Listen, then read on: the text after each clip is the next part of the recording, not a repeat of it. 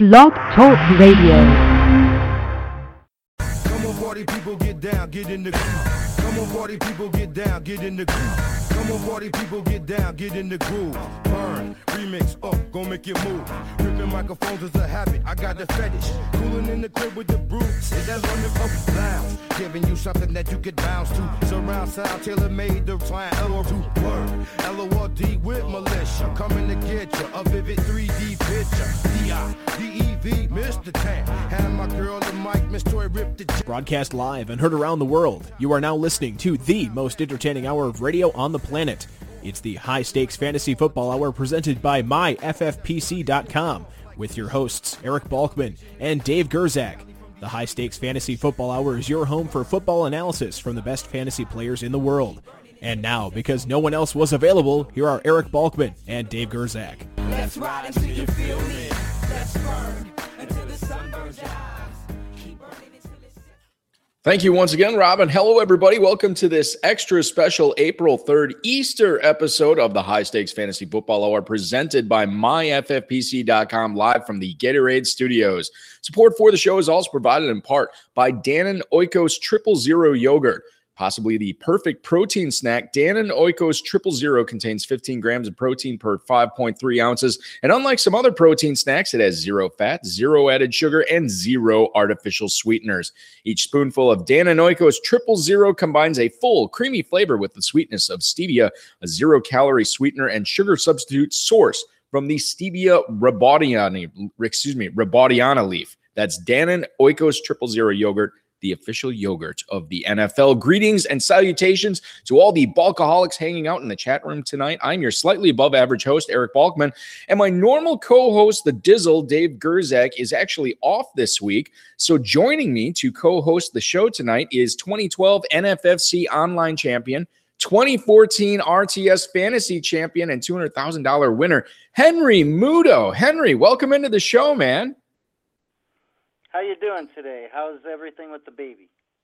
Oh, yes, the baby is good. The mother is very good. My wife, of course, for anybody who missed my tweet or my Facebook post out on it, my wife gave birth to a baby girl, our first daughter, our second child, at 11:31 a.m. Central Time on Wednesday, April Fool's Day. So obviously a lot of my friends thought I was kidding, but it was legit.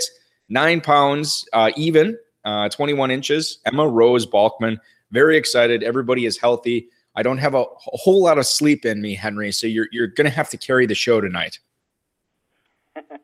That's all right. We'll do our best here. Perfect. And the other thing I figured out, Henry, is you are a big, with the NCAA basketball tournament going on, you're a big Kentucky Wildcats fan. I'm obviously a big Wisconsin Badgers fan, and they play each other tomorrow night in what should be a fantastic game. If it's anything like last year, we're in for a doozy. I'm hoping for a little more comfortable win myself, but it's been a long week trying to recover from that Notre Dame game still, and you only get a once in a lifetime shot to go 40-0, I think. Yeah, that is definitely true. Obviously there has not been a undefeated team, I want to say, since like the 80s or the 70s or something. And Wisconsin has not been in the national championship game since literally my father was a twinkle in my grandfather's eyes. So it's been quite a while. Anyway, we'll move past the basketball. We might touch on it later on in the show, but let's talk a little football tonight. For anybody who is hanging out in the chat room, and I see a lot of familiar faces in there, along with Henry, Brothers Mayhem, Mint, Rednecks, Road Warrior, all in the chat tonight. You guys can post questions for Henry, for myself in there. If you want to connect with us on Twitter, you can do so at HSFF Hour, at Eric Balkman. Facebook.com/the High Stakes Fantasy Football Hour is where you can connect with us there. 347-426-3682 is the call-in line. That's 347 Game Over. And of course, you can email the show at highstakesfantasyfootball@gmail.com. Our producer and mutual friend Rob and our audio engineer Bryce getting those emails to us as we go on tonight. So feel free to get those to us. Now, normally we would kick off the show. And by the way, I should say, right at the top of the show, if anybody is still interested in playing Dynasty with the FFPC, the teams that are out there right now, the orphan teams that you can buy at the lowest prices I've seen them. I'm surprised they're this low, but you can get a good deal on those. And remember to sign up for the FFPC main event The early bird is going on right now until May 4th. So get in with your $200 deposit so you can be entered in the Pros versus Joes drawing. Obviously, we have the Football Guys Players Championship signups going on, and you can jump in an FFPC online sat anywhere from $35 to $250 right now. You can draft right now. Very exciting. That's all at myffpc.com. As I said earlier, normally we kind of get into the news at the top of the show, but I thought we'd flip things around tonight. Henry's actually been on the show before, but it was only like a 5 or 10 minute interview with Dave. And I feel like we can finally, get Henry his true interview on the show tonight after winning all these national contests and being so successful. Let's get to know Henry Muto right at the top of the show. Henry, when you're not dominating the fantasy football landscape in the high stakes space, what are you doing for a living? I work at a place called American Brazing in Willoughby, Ohio. It's a heat treating and brazing company. We do a lot of jet engine parts for planes. I'm the process administrator. I've been there for 20 years. I basically write up the processes for the programs and stuff like that. And I do the vacuum programming. Takes up to 2,400 degree in temperatures for the parts. Mainly those are my functions there. And I want to ask, can everyone hear me okay in the chat room? They seem to be saying they can't hear me too well, so I turned the volume up on my phone. So yeah, I can. You are a little soft in my headphones here, Henry. I know Rednecks and Brothers Mayhem having a little bit of difficulty. So I mean, I can still hear you. It's just a little bit on the quiet side. And we want to get you at your full volume tonight, Henry. This is your show. You're obviously co-hosting, so we want to definitely get you up as best as we can. As we move forward and talk about what you've been able to accomplish in the high stakes industry, really, I mean, it's pretty unbelievable.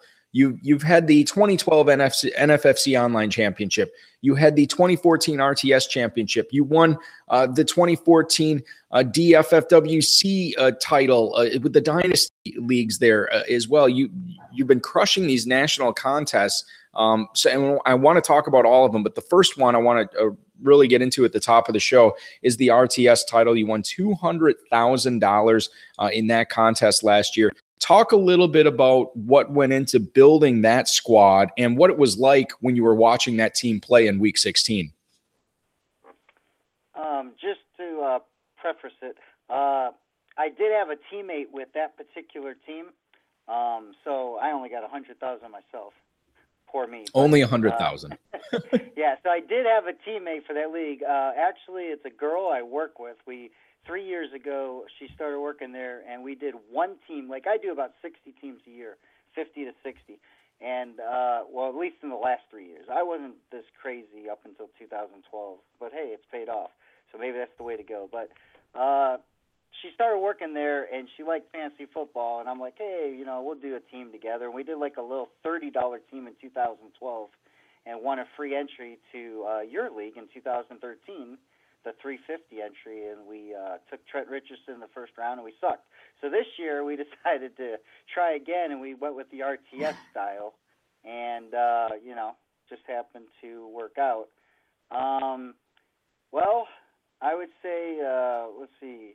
Basically, the draft strategy we used going in was we had the 10th pick, and we kind of figured the best running backs would be off the board, and the RTS uses one PPR straight across the board.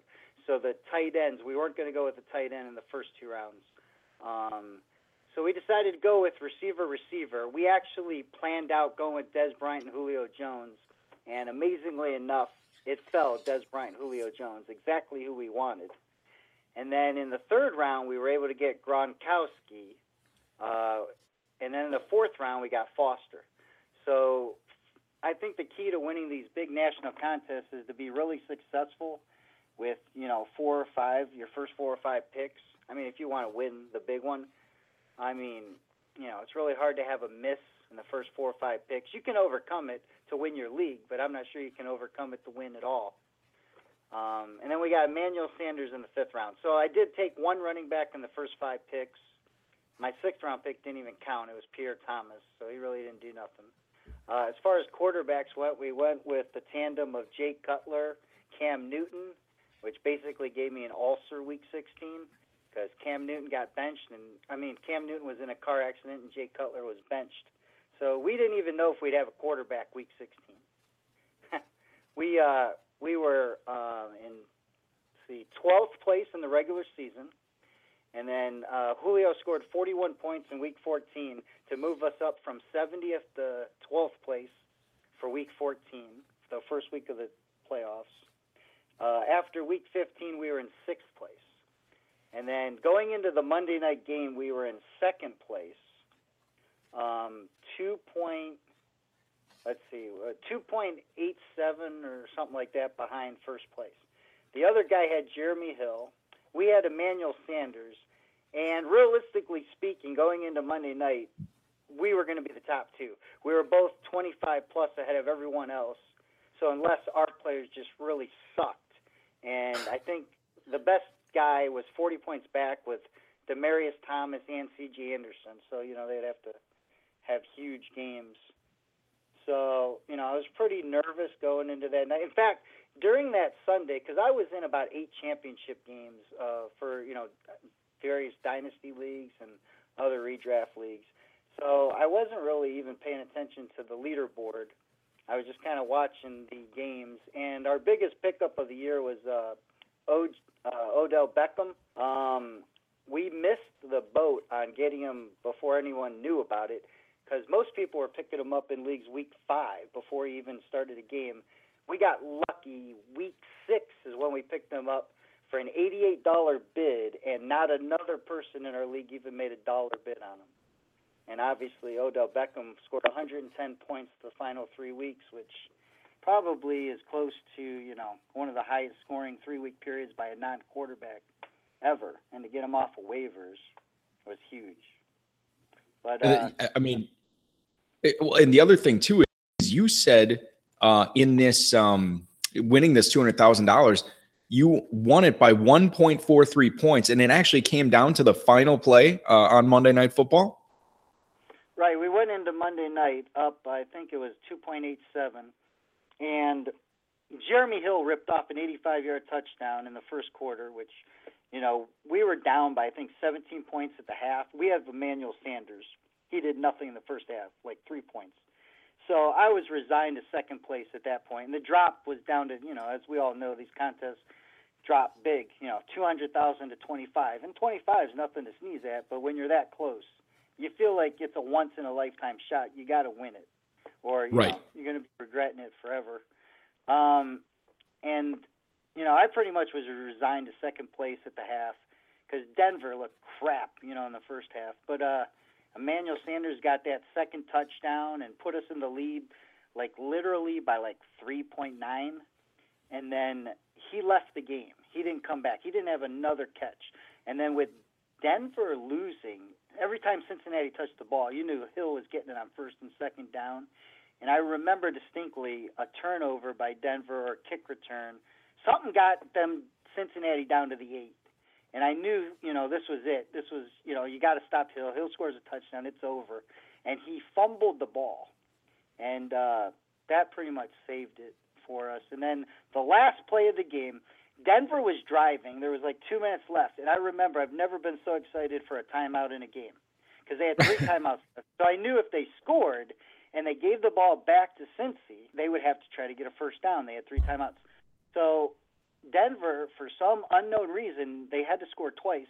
They threw a pass or a run or a screen or something, and they called a timeout, and it was 1:50 to go or something. And I was just yes, now if the clock gets down to 1:20, it won't matter. But then, of course, on the next play, I think Peyton Manning threw a pick. So there still was 1:40 left or something.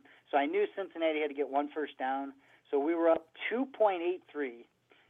So they give the ball to Jeremy Hill. He breaks down the left sideline, and I can still see it clear as day. And he's in the open field. And I'm just thinking, okay, fall down. How many more yards are you going to run before you fall down? Because you don't know what these guys are going to do. And then he fell down after 14 yards, leaving us with the 1.43 win. It was unbelievable. Pretty nerve-wracking. to say That the is unbelievable. Wow, what a way to win too. I mean, it's just that I mean, that's obviously fantastic that you were able to get that done. You know, and I'm just looking at this roster tier, getting back to the whole construction of it. I feel like with the first 4 to 5 picks you had in this, you know, getting Foster and Sanders and Bryant and Julio and Gronk, I don't think you necessarily took high risk, high upside guys and really swung for the fences with those picks. But I feel like you just took some guys with some decent upside with high floors, and that ended up being the foundation for a team that won you $200,000. Yeah, I think when we were picking Gronkowski, my teammate was a little hesitant because of the injury previous season. And then when we took Foster, same thing. But I was kind of convincing her that, you know, if you want to try to win, you know, you never think you're going to win $200,000 on draft day. But I said, if you ever think you want to try to win that, you got to go for those kind of players. You know, if they crap out and you lose a couple $100. But if you can win, you win $200,000. And it also goes without saying, but I will mention it anyway. You actually also took 11th place in this same contest. So you got first and 11th, and your 11th place team could have been much better. You know, it could have come down to you and you on Monday Night Football. You took Adrian Peterson in the first round with that team. Didn't have T.Y. Hilton, didn't have Julian Edelman in week 16. Obviously, DeMarco Murray was banged up that week, as we remember. We didn't know if he was going to play. All that happened, and you still had that team take 11th place, too. 2 teams in the top 11, man. That is really, really impressive. Congratulations. And what was ironic about that team is that team had Jeremy Hill, the guy I was playing against in the other team. We're talking with Henry Muto. He won the 2014 RTS Fantasy Championship for $200,000 last year. He also won the NFFC Online Championship in 2012 for $100,000. In that league, I want to talk about the first part of the draft too as well. You only took 1 running back in the first 6 rounds in that league. Obviously, you know, you look at what you did in the RTS draft here, only taking 2 in the top 6 rounds. It seems to me that this is a strategy that you've probably done more than a couple of times and really enjoyed the spoils of doing that. And it actually, just a real quick touch on some history behind this. Back before it was the cool thing to do, now everyone's doing it. In 2003, I joined my first ever high-stakes fantasy contest. It was the Fantasy Jungle, who's since gone away. But back, I didn't play Wyckoff or anything back in the early years. I joined this one because in the Wyckoff, you had to fly to Vegas. This was the first online one that you could do back then. It wasn't like high stakes. You could win $15,000. You know, it wasn't $200,000-$300,000. But back in 2003, and this was my first ever attempt. I started playing fantasy football in 1990, but this was my first attempt at a high-stakes contest, and I was with a teammate, a different teammate, of course, in this one. And just to touch on how this came about, we had like 9th or 10th pick, and back in those days, it was super running back heavy. Everybody wanted the best running backs, and we knew the top 5 or 6 backs would be gone before our pick. And we were like, you know, Andre Johnson's coming off 144 catch year or whatever it was. We're going to grab him. So we grabbed Andre Johnson, Randy Moss, Hines Ward, and Amani Toomer with our first 4 picks. There were 72 teams in the league. 70 of them took at least 1 running back in the first 2 picks. Only one other team went wide receiver, and then he took a running back. When we went 4 straight receivers, and they were 4 of the top 10 drafted players at that position, people were on the message board wondering, who's this guy? What's he doing? Like, what's this guy smoking? Like, he's got some nice receivers, but he's just donating because you can't win like this. And we finished the regular season 2nd place overall, and it came down to Monday night.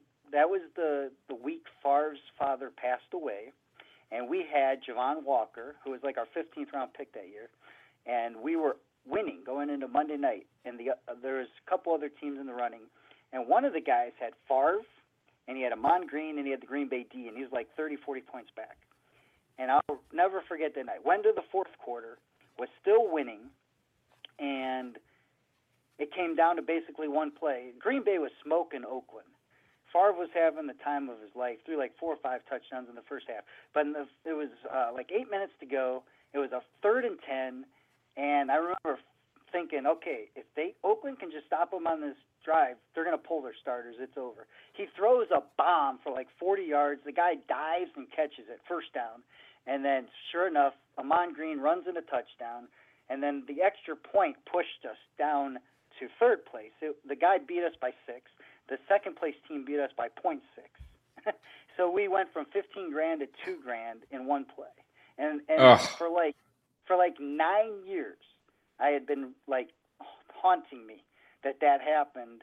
And also I played like a misplay on a kicker or something one of the weeks, and lost like 10 points. So I was thinking about that for 9 years. Like, will I ever be able to overcome this? And then, of course, winning the 2012 championship, that pretty much, erased all those demons because, 100,000 is a hell of a lot better than 15,000. But that's how the strategy came about. And then ever since then, I've kind of had a soft spot for going as many non-running backs as I can. Because ironically, and I would never draft this way probably in my life again, but I don't know why, but in 2012 I started Brady Gronkowski. Like, who starts quarterback tight end in a 1 PPR league? Now, they do give you 6 points for a touchdown, which for some reason everyone back then was drafting quarterbacks really high.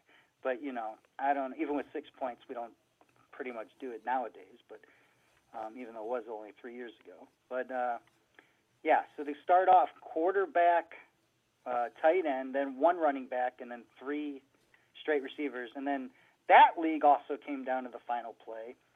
I went into the Monday night. That was actually a Sunday night final because it was Seattle-San Fran. And I went into that Sunday night down like 12 points. I had Lynch, the other guy had Crabtree. But ironically, I had another team that was in the running with Seattle defense. So literally the final play of the game, it was a 4th and 17. Seattle was crushing San Francisco, but my Seattle defense was going to get bonus points. I was literally sitting on the 4th and 17 with under 2 minutes to go in 1st and 2nd place. And the way it was going to work is if Crabtree scored, I would drop to 3rd and 4th. And if anybody else scored, I'd finish 1st and 4th. And if nobody scored, I would finish 1st and 2nd. And then I believe it was Delaney Walker scored the touchdown. So then I ended up 1st and 4th. So I actually ended up winning 110 because I got 1st and 4th on that one. Huh. Unbelievable. Wow. Just Henry Muto with some great stories tonight, ladies and gentlemen. Henry, you've obviously, shown your credibility with winning all these national redraft contests. So let's kind of put those skills into use here. I'm going to ask you a question about the Broncos this year. Gary Kubiak is the new head coach there. He's bringing his offense there to Peyton Manning, Demaryius Thomas, C.J. Anderson, all those guys who were running Adam Gase's offense last year. Do you think from a fantasy perspective, when you look at the players that are there, do you think anybody's value is going to go up or down significantly because of the new offense? Or do you think everything there is going to stay roughly the same?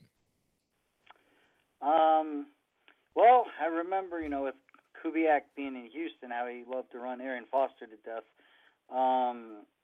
I think, and it sure looks like Peyton Manning is on a decline here, his arm strength. I mean, he's still got a good short passing game. It just seems to me that they're going to scale it back some. I think these playoff losses, they're starting to realize they need to run the ball more. And I'm not sure if C.J. Anderson will hold on to the job the whole year or what's going to go down, but I think they're going to go to a little more running back heavy offense. I think Peyton Manning's seen his best days, and then with Julius Thomas gone, I think that's going to create a hole, and I don't believe Wes Welker will be back, so they'll have to have a rookie step up in that spot. But I do think we're going to see some declining receiving numbers. Maybe Demaryius Thomas will be okay. Sanders, probably, they scored, 340 and 290 points. That's going to be hard to duplicate. So I see a little bit of a fall off there from the passing game. That makes sense. Let's so you're predicting a little bit of some additional stats of C.J. Anderson in the running game there. What about the running game in Carolina? Jonathan Stewart Seems like he's going to be the guy there with D'Angelo Williams going to Pittsburgh. Then they could obviously draft somebody, and with how deep this running back rookie class is, I'm sure that they will. But right now it looks like it's Stewart. Would you take him as far as the FFPC goes? He's going roughly in the 6th to 7th round of online sats right now. Is that where you would look to grab him this year, or do you think that his stock might slip a little bit if Carolina does draft a rookie? Jonathan Stewart, he's been like the hope of many for the last 5 years. I mean, it was, I think, 2009 when he had an amazing second half of the year. And then, because I remember it well, I started my dynasty in 97. That was the first year I got into dynasty running my own league. Did not join another dynasty league till your FFPC in 2010. And third round I drafted Jonathan Stewart. So it's kind of got a, painful sore spot for me. I've stuck with him, though. I still actually have him on that team. And I did draft him in that new dynasty league that I won the national championship on last year. Of course, I got him in like the 17th round in that league. And then I cut him, and then I re-picked him up. But, God, it's so tough with Jonathan Stewart. He had a great end of the year. He scored 50 points the last 3 weeks, 14, 15, 16. And he looked pretty good. It's just he's got an injury history, but if they don't draft a running back, I think his draft stock's going to increase. I think if he has a good preseason, he'll start going in the 4th or 5th round. If they draft somebody, I think that's definitely going to hurt him. I would say if they don't draft anybody, I would definitely take him in like the 6th, 7th round. If I go with take 4 wide receivers in the first 6 picks or something. But if they draft another running back, that's going to be awful tough because I see a timeshare there, unless it's just like a late round pick or something. Talking with Henry Muto, who is co-hosting tonight with me on the High Stakes Fantasy Football Hour. He won the 2012 NFFC Online Championship, the 2014 RTS Fantasy Championship. But Henry, you also have been very successful as in the dynasty space as well. You were in 8 dynasty leagues last year. You won 5 of them, including 2 of the 4 FFPC dynasty leagues you're in. You won the national DFFWC title as well. You've been incredibly successful at dynasty, man. What is your secret? I mean, 5 out of 8 leagues last year. That's fantastic. How have you been able to crush the competition in the dynasty high stakes space? Well, I started, like I said, my first dynasty in 97, and I only played that one until 2010, and then I've added the other one since then. Now, the one I run 2 dynasty leagues. Those are totally different. There's salary cap, and you hold big rosters. I've been successful in those 2 by drafting good in the rookie drafts, or in the one was the startup draft and a few good trades. But the one I started in 97, I drafted guys like Randy Moss as a rookie, Phillip Rivers as a rookie. Moss was obviously a high pick, but I got guys like Vincent Jackson, Brandon Marshall, Steve Smith, Phillip Rivers in the 3rd round. Like, you nail the 3rd round, and that's how you keep your team, winning from year to year to year. I never had a losing season, and I've been playing since 97, and I won 8 championships out of the 18 years in that league. But wow. The FFPC is a totally different animal with the short rosters, the cut-down days, stuff like that. And up until 2 years ago, I wasn't very successful in the FFPC. 2 years ago, I won my first one, and then last year I won 2 of the 4. And I have a teammate in those ones that I won those championships, so he was a great help.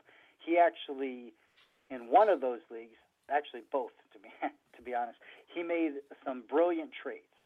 So in the FFPC ones, the trades, because I actually finished in second to last place, turned the season around in 1 year, came in second place, and then won back-to-back titles the last 2 years in one of those leagues. And then the other league, I finished in second to last place when I had like half my team hit with injury, and then through some good trades, won the championship last year. So I think in the FFPC, trading is huge. Trying to get those guys, you can find some really good trades especially mid-season, if a team is faltering, trying to get those guys like Justin Forsett and stuff were offered to me for second-round picks. You know, those guys can help you win championships. That's very true. That's a great point, and it's an underrated aspect of it. You know, we think about fantasy football, we think about, okay, player evaluation, how good is this guy, what's the value on him? But a lot of times when you're working with, you're playing against somebody, but you're also working with them and trying to, help each other's teams. You got to understand how they value players too. So it's definitely a different animal when you're able to trade. One of the bigger trades that went down in the NFL this year, this offseason, was LaShawn McCoy being traded to the Buffalo Bills. And to replace him in Philadelphia, the Eagles went out and signed DeMarco Murray. So Henry, two of the biggest, first-round picks last year, guys that were going to be huge in 2014 as far as draft picks go. They're going to be huge in 2015. What do you kind of look at their perceptive values right now as far as redraft goes? What do you think about Murray and McCoy for 2015? I was watching what was going to happen with these guys very closely because one of those FFPC championships had both LaShawn McCoy and DeMarco Murray on them last year. So I was following this very closely. I actually, a lot of people were disappointed when McCoy went to Buffalo. I really wasn't. They just stole a lot of his touchdowns. Sproles, Polk were just stealing his touchdowns left and right last year. He wasn't on the field for a third down back as much with Sproles there. So I wasn't disappointed with that. I actually kind of liked it. Fred Jackson's a little bit of a threat, because he does get goal line looks. So it'll be interesting to see what happens there. But I don't know if people realize LaShawn McCoy had less than 200 points last year, right around 200 in PPR. And he was the number one overall pick on average. That's a devastating season for the number one overall pick. So I think it was good to get him out of there. Now, DeMarco Murray then goes to Philadelphia. I wasn't real thrilled with that. And then they signed Ryan Matthews on top of that. So I see him trending down. And then everyone forgets real quick his injury history. So I'm a little leery of DeMarco Murray this year. I can't say that I'm probably going to spend a first-round pick on the guy. Unless it's late first, and I don't see him falling to late first. So I don't see DeMarco Murray being on a lot of my teams this year. If it came down to it, Henry, and you were, let's say you were drafting at the 112 or the 201 or something like that, maybe you took a receiver with one of those picks, and then you could either take McCoy or Murray. Would you take McCoy over Murray this year if it came down to those two guys? I think that's really tough. I think you need to evaluate what's going on in the preseason before making a decision like that. But it's close. I think it's close as of right now. I think most people are going to lean towards DeMarco Murray because, that Philadelphia offense, they got to use him more than they used LaShawn McCoy. It's not the offense. And their Philadelphia line had fallen back. They were considered one of the best. What propped DeMarco Murray up is that Dallas line was so awesome. So it's a tough one. I would definitely take one of those guys that late in the draft. Probably lean towards DeMarco Murray, though. All things considered equal, heads up. I just think DeMarco Murray is going to be going in the top 5, and I don't think I'd be comfortable taking him that high. Henry Muto, the winner of the 2012 NFFC Online, the 2014 RTS Fantasy Championship. I want to shift back into dynasty mode here. Henry, who also won the 2014 DFF WC contest as well for dynasty teams. Let's talk about an aging veteran, maybe that if you own him on a team, not necessarily one of your teams, but if somebody does, they should be looking to sell him now to get some value for him. And then maybe a guy that is maybe perceived as not being a great value right now that you think that you should be buying, a guy in Dynasty that you're selling and a guy that you want to look to buy right now. I haven't really looked too closely at football this year. Usually after, the fantasy season ends, I quit for like 3 months, which makes it a little rough for the FFPC dynasties because trades are going on. You got to make cuts. I just like to relax for about 3 months, wait till March Madness is over to get back into it.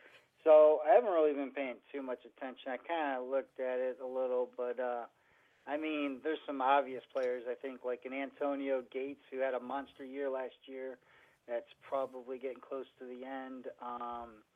Last year would have been a good year to sell a few players, like Vernon Davis just fell off the face of the earth, and Doug Martin, crumbled. And I think, maybe Forte would be a good one. You might be selling him a year early, but most running backs, unless they're named Fred Jackson and Frank Gore, by the time they're 30, start dropping off, and I believe he's 29 at some point this year. If you want to sell a marquee player and try to, maybe land a dynasty stud receiver like an Odell Beckham Jr. or something like that, you probably have to throw something more in on top of Forte to get a Beckham. But I think that would be a good idea instead of waiting till he, falls apart. Forte could be one of those guys too. If somebody in their league is looking very strong, looking to make a championship run, and they're just a running back away, they might be willing to give you some good young players, maybe some picks for Matt Forte. So I definitely like that. Henry, we have an email here from Ernie in St. Louis, Missouri. He actually asked about a lot of players in here, and I don't know if you have any thoughts on any of these guys, but you can just let me know. Ernie writes, is Miles Austin fantasy relevant this year with Philly? And should I be paying attention to Stevan Ridley, Michael Crabtree, or Hakeem Nicks? I feel like because we are in a slower part of the year, I might be overrating these guys since they're still unsigned and in the news. Thanks for the email, Ernie. Let's talk about Henry. Those four guys. Are any of these guys? I mean, obviously they're not world beaters. They're not going to be crushing top 5 seasons this year. But Miles Austin, Stevan Ridley, Crabtree, Nicks, are you paying attention to where these guys are going? Or are you kind of washing your hands of these four? I've pretty much given up on Nicks. I was pretty high on him a few years ago. Got him in a couple dynasty leagues. Killing me. I'm done with that guy. He just doesn't look like he has it anymore. Miles Austin, he doesn't look like he has it anymore either, but Philadelphia is a tempting place with Macklin gone. I guess you'd have to see how the draft shakes out, but I'm not, super high on him either. Ridley, man, it really depends on where he goes. He's not going to catch the ball probably, so it makes it rough. You really got to find that landing spot. If you can get in Dynasty Ridley cheap, like very cheap, that's possible. Just hope for the best. And then Crabtree is a guy I was really high on last year, actually. I took him in the 4th round of that Dynasty one that I won that overall national championship. And, of course, he faded at the end. And I'm not sure if he's going back to San Fran. It doesn't look like it. And I'm not sure who's going to pick him up. I still have hopes for Crabtree that he can be something. He's still young, and Crabtree would be the guy of the four of them I would target of those four. Yeah, it's interesting. I have Michael Crabtree in one of my dynasty leagues, and the dynasty cut down for this is not till like a week before the season starts, the NFL season starts, so I can let the roster balloon up. So I'm hoping he's signed by then. But if Michael Crabtree is unsigned, in late August, early September, I'm going to start asking myself, what's the point? If no team is willing to take a chance on him, why should I have him on my roster? So Crabtree too, I would say out of those four is probably the guy I'm most interested in to see who ends up signing him, if anyone does this year. Henry, let's talk. Last question for you specifically, as far as your strategy goes in player evaluation. A player, and I know you're still in Wildcat mode with Big Blue Nation playing tomorrow night in the Final Four, but a player that off the top of your head that you're not going to have on a whole lot of your teams this year, and a player that is looking pretty good that you're going to try to get a bunch of shares of in 2015. That's a good question. question. Probably Julius Thomas ain't going to make it on any of my teams this year. I'm not sure where people are rating him at this point, but I think it was almost a kiss of death for this year for Jacksonville. I think he was TD dependent. Peyton Manning was feeding him a lot of TDs. You saw at the end of the year he got nicked up again, was completely useless. Don't see Julius Thomas being on a lot of my teams this year. As far as a player that I'd like to get, I think,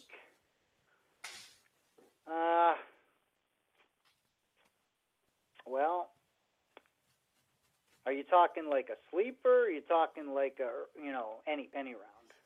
Could be anything. It could be a late round sleeper that not a lot of people are talking about. It could be a guy that's going to go in the top 2 rounds that you just feel like, this is a good value here. I want to build my team around this guy. Could literally be anybody.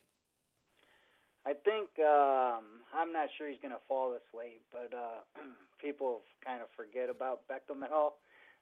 He'll probably be going at the end of the first round. I think I would love to get Beckham as an end of the first, early second round pick. That's definitely a guy I'll be targeting. I haven't really put too much thought into that, but that's probably the guy that I'd really. It's not a bad guy to go with, Beckham. I mean, the way he crushed it last year, obviously, I think a lot of people are going to want him on their teams this year, myself included. Henry, let's talk about some of the players that were in the news this week. And the first 2 I want to talk about are a couple of rookie tight ends from 2014. They are Austin Seferian-Jenkins and Eric Ebron. I'll just read these blurbs real quick. ESPN.com is reporting that the Bucs believe a healthy ASJ can catch 60 or more passes this year. ASJ caught 21 last year. But apparently the Bucs not concerned about that. They've added no tight ends in free agency. Their new offensive coordinator, Dirk Ketter, has a history of getting the most out of his tight ends. And ASJ is going to be running down the seam in the middle of the field with Mike Evans and Vincent Jackson on the outside, taking up attention from the secondary. ASJ 6'5", 262. So obviously he is going to be a good target in the end zone for Jameis Winston, Marcus Mariota, or whoever the Bucs draft. And then you look at Ebron, the new offensive coordinator. I shouldn't say new. He was new last year. The second-year offensive coordinator, Joe Lombardi, expects Eric Ebron to be the number 3 option in the passing game this season behind Calvin Johnson and Golden Tate. Ebron only caught 25 balls for 248 yards and 1 touchdown last year. He only had 49 targets. But remember, Reggie Bush is gone. Theo Riddick and Joique Bell still there in the running game catching passes. But Bush had 56 targets last year. So those are probably going to go to somebody. I know Matthew Stafford said he is probably not going to be passing as much as he did last year. But Calvin Johnson and Golden Tate demand a lot of attention from corners and safeties. So Ebron could be floating across the middle and in the open spots, getting open for Matthew Stafford. Could finish as a top 12 tight end this year. Henry, are you particularly excited about Ebron or ASJ? And let's talk about the FFPC format too, where tight ends, you get that 1.5 per catch. What about Ebron and ASJ in 2015? Are they taking big steps forward in your mind? Tight end's a tough position. Like last year, a lot of people were taking Ebron, I think, way too early in the drafts, and they obviously paid for it. He was going in like the 10th, 11th round, and he just never panned out, which a lot of the rookie tight ends, I mean, even looking at Jimmy Graham, he didn't have a good first year. Gronk had a good first year. He scored like 10 touchdowns. But I think, second, third years when they start to come around, I do like both of them. In fact, it still haunts me that in one of my dynasty leagues, I took Eric Ebron at number 8 over Beckham. So I definitely want him to pan out there. Neither of them looked that great last year. I thought actually ASJ looked a little bit better than Ebron. But, I think maybe if you can get him in the 9th, 10th round as your second or third tight end, take a shot. I think a lot of people are having hopes that they're going to be like Travis Kelce was last year. He was like a 8th, 9th, 10th round guy that really hyped in the off season. He started off slow, but he picked up and actually finished in the top 10. So yeah, I do like both of those guys. I wouldn't overpay for them. Maybe a mid-round pick, 10th round or so. And Henry, I don't want you to feel too bad about drafting Eric Ebron over Beckham, because you know who else took Eric Ebron over Odell Beckham last year? The Detroit Lions. So obviously the player evaluation there on the professional level was very similar to yours. We have a question from the chat room. Brothers Mayhem wants to know from you, Henry, which second-year receiver will have the biggest drop-off this year? We had a lot of rookie receivers last year, have some big seasons. Kelvin Benjamin, Mike Evans, Sammy Watkins. You had Brandon Cooks on pace for a really good season until he got hurt. So there was a lot of good rookies last year that had some pretty solid seasons. Are you anticipating a big drop-off for any of those guys? Okay, let me take a look here.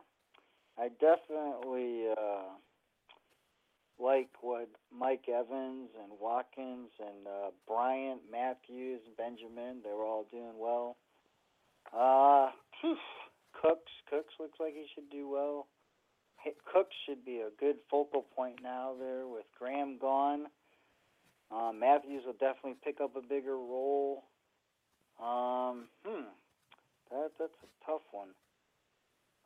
And I mean, it could be too that when you look at those guys there, and I forgot to mention Jordan Matthews, but you bring him up too. He's another one.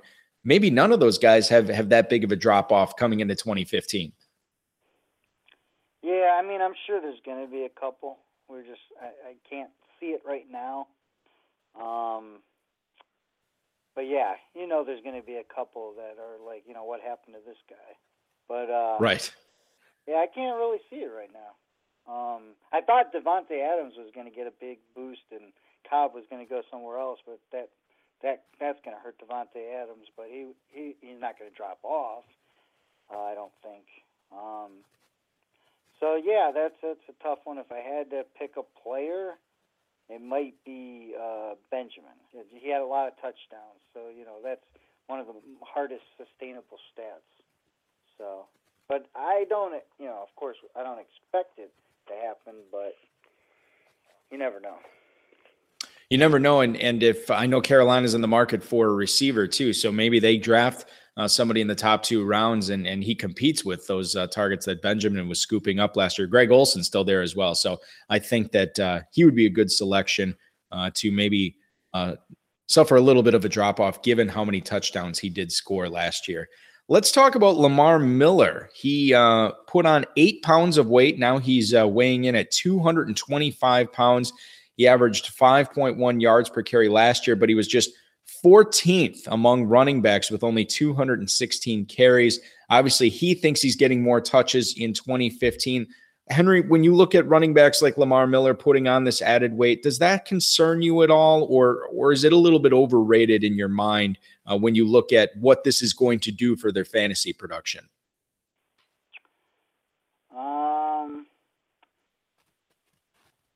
I mean, it depends on the player. 225, it might be a little heavy for him, but it's not that bad. The 2013 Ascendant that crashed and burned, because I had Lamar Miller on about 15 of my teams that year. So last year I picked him only once, and that was when I got him in like the 12th round. I definitely had given up on that guy too soon. But Marino's no longer there. Yeah, I think he'll still have a good year this year if they don't add some star in the draft or something. I definitely like Miller. I don't think the weight's that big a deal. Being only 8 pounds, if it was like 15 pounds or something, might be a little more concerning. Yeah, 15 pounds. I think I would be concerned about that. Let's hit up the emails here, Henry. The first one is from David in Norwalk, Connecticut. He writes, "Hello, Balky and Henry. As a Ravens fan, I'm excited that Baltimore got Trestman in to run the offense this year, but as a fantasy player, I think that people are underrating his departure from the Bears. Do you guys think we need to temper expectations on Cutler, Forte, Jeffrey, and Bennett this season? Thanks, fellas. Thanks for the email. That's David in Norwalk, Connecticut. So Mark Trestman leaves Chicago, goes to Baltimore, and he leaves behind Jay Cutler, Forte, Alshon Jeffrey, and Martellus Bennett. I would think that Matt Forte's catches will go down this year. Not a ton, but I do believe that a lot of the passes he was catching was because of that offense that Trestman put there. I don't know how much it changes Jay Cutler's value. And Jeffrey, I think, will probably be catching more passes this year just because he doesn't have to contend with Brandon Marshall. And I don't know how much Martellus Bennett's value has changed. So I think that there are some moving pieces there, but I don't know if it's going to be anything drastic. What's your read for the Bears offense this year, Henry? If I had to guess right now, I would feel about the same. I think, like you said, without Marshall there, Jeffrey could actually go up in catches. I think Bennett will just have a little bit of a decline because he did have a pretty stellar year. I think 90 catches or so. I don't expect that again. Forte, like you said, I definitely think the catches are going to come down, maybe 10, 20%. And the Cutler, I mean, his value wasn't that high to begin with. And after last year's debacle, I don't know how many fantasy teams are taking him as their starting quarterback. So, I think his value is pretty much, the same at best. Let's go to Richard in Los Angeles, California. He writes, "Hello, Bo and Luke. I just bought my ticket to the Jordan Matthews hype train and can't really see a non-injury scenario where he doesn't end up as a top 12 wide receiver this season. Am I being blinded by my excitement, or do you guys agree? You're just a little bit more than the law allows." That's Richard in LA, California. Did you ever watch the Dukes of Hazzard, Henry? Yeah, a long time ago. Yeah, it was a long. I've seen the reruns. I don't know if it was ever on when I was alive. I think it was. But Bo and Luke, man, a couple of real grade A badasses. I always enjoyed it when I watched. But anyway, let's talk about Jordan Matthews here. Could he be a top 12 receiver this year, Henry? When you look at the Eagles' offense and the lack of bringing in some stud receivers to compete with Jordan Matthews for those targets, letting Macklin go to the Chiefs. What do you think about Jordan Matthews this year? Top 12 might be a stretch. He could hit it, but my guess would be more in the wide receiver 2 range. I definitely think they'll get him more involved with Macklin gone now.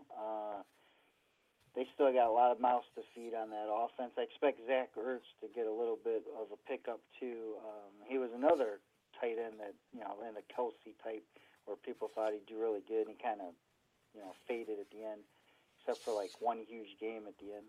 But I would guess more in the 13 to 18 range myself. But definitely has potential. I mean, sometimes these receivers leap in year 2.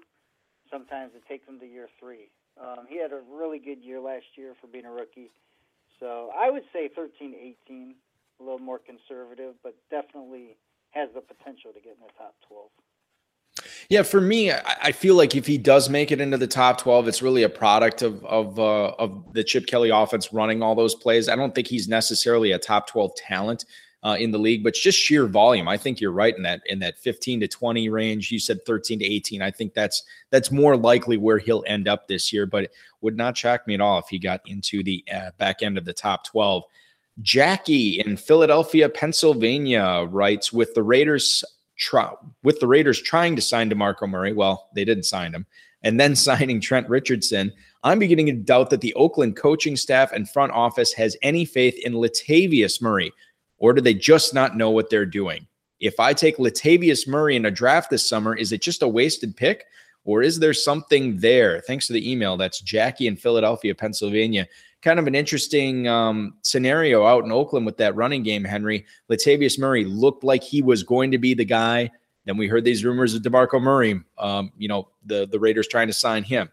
Then they didn't sign him, and then they bring in Trent Richardson. So it seems to me that Oakland is looking for reasons not to make Murray the featured back. They're going to make him compete with Richardson, a competition I fully expect Murray to win. But, talent and opportunity, those are important, but also you got to have the faith of the people putting you on the field. I'm a little bit concerned with Latavius Murray's 2015 prospects. Yeah, I mean, he looked really good that one game, Kansas City, late in the year, and everyone was like, finally, they start playing him. But they seem hesitant to want to, put him as the full-time back.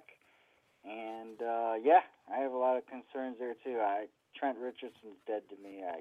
4 dynasty leagues, I get the guy. I just kill him. Oh, that is brutal, man. I even cut him in the FFPC league, one of my leagues. I cut him. I had enough.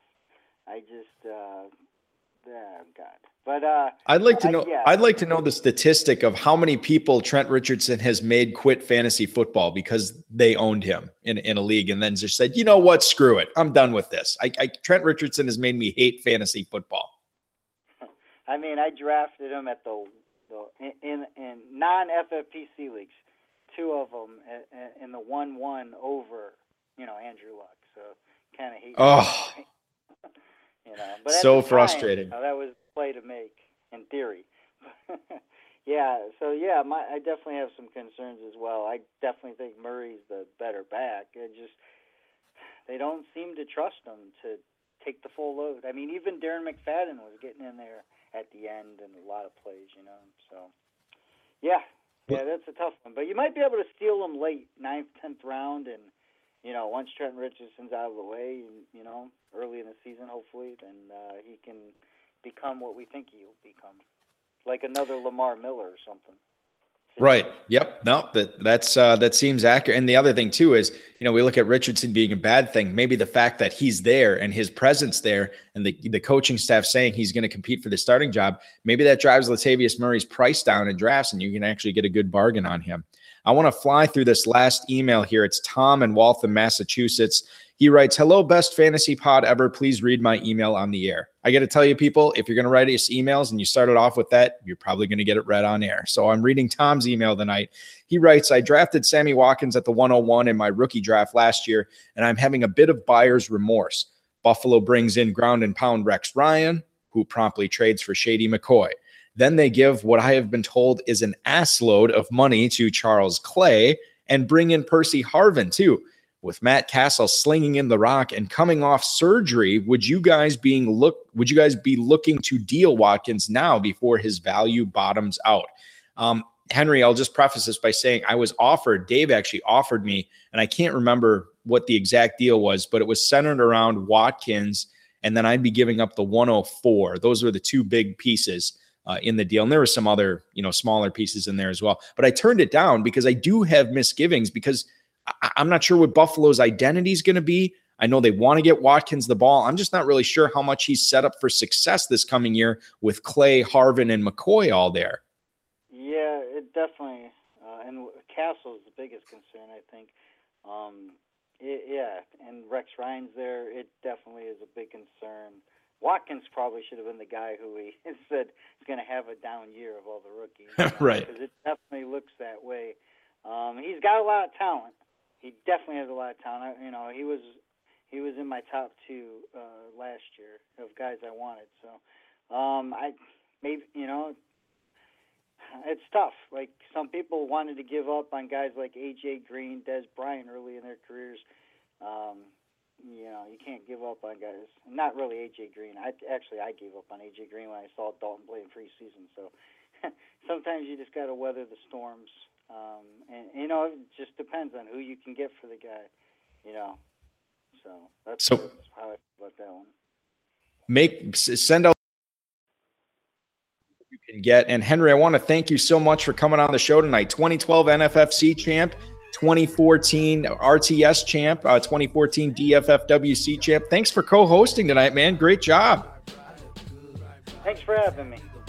You bet, Henry. We will talk to you again soon. Good luck to all you to all your leagues this year. I want to thank Henry, Gatorade, FedEx, the FFPC, producer, mutual friend Rob, audio engineer Bryce. Most importantly, all our listeners, go Badgers in the NCAA tournament. Happy Easter, Draft Sharks Jared Smolin. This has Next been week, another episode of the High Stakes Fantasy Football Hour presented by myffpc.com that was broadcast live and heard around the world. Eric and Dave will be back next week with more analysis, interviews, and advice from a guest much smarter than they are. Thanks for listening, and we'll talk with you again next week. I look good, I look good, I look exactly the way you wish you could. I look good, I look good, come on. Joe said that I'm the best in the West.